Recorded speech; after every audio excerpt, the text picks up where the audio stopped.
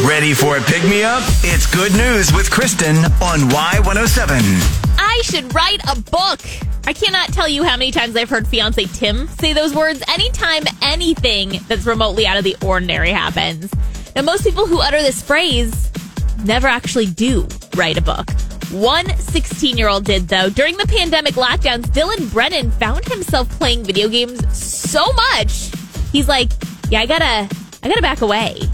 So he decided to spend his free time writing a novel instead.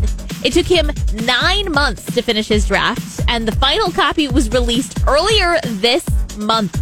He's already sold copies worldwide. It is in the fantasy genre because he loves fantasy books and games.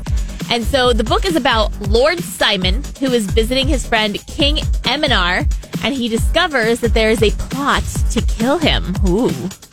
He named characters in his book actually after teachers at his school. That's kind of cool.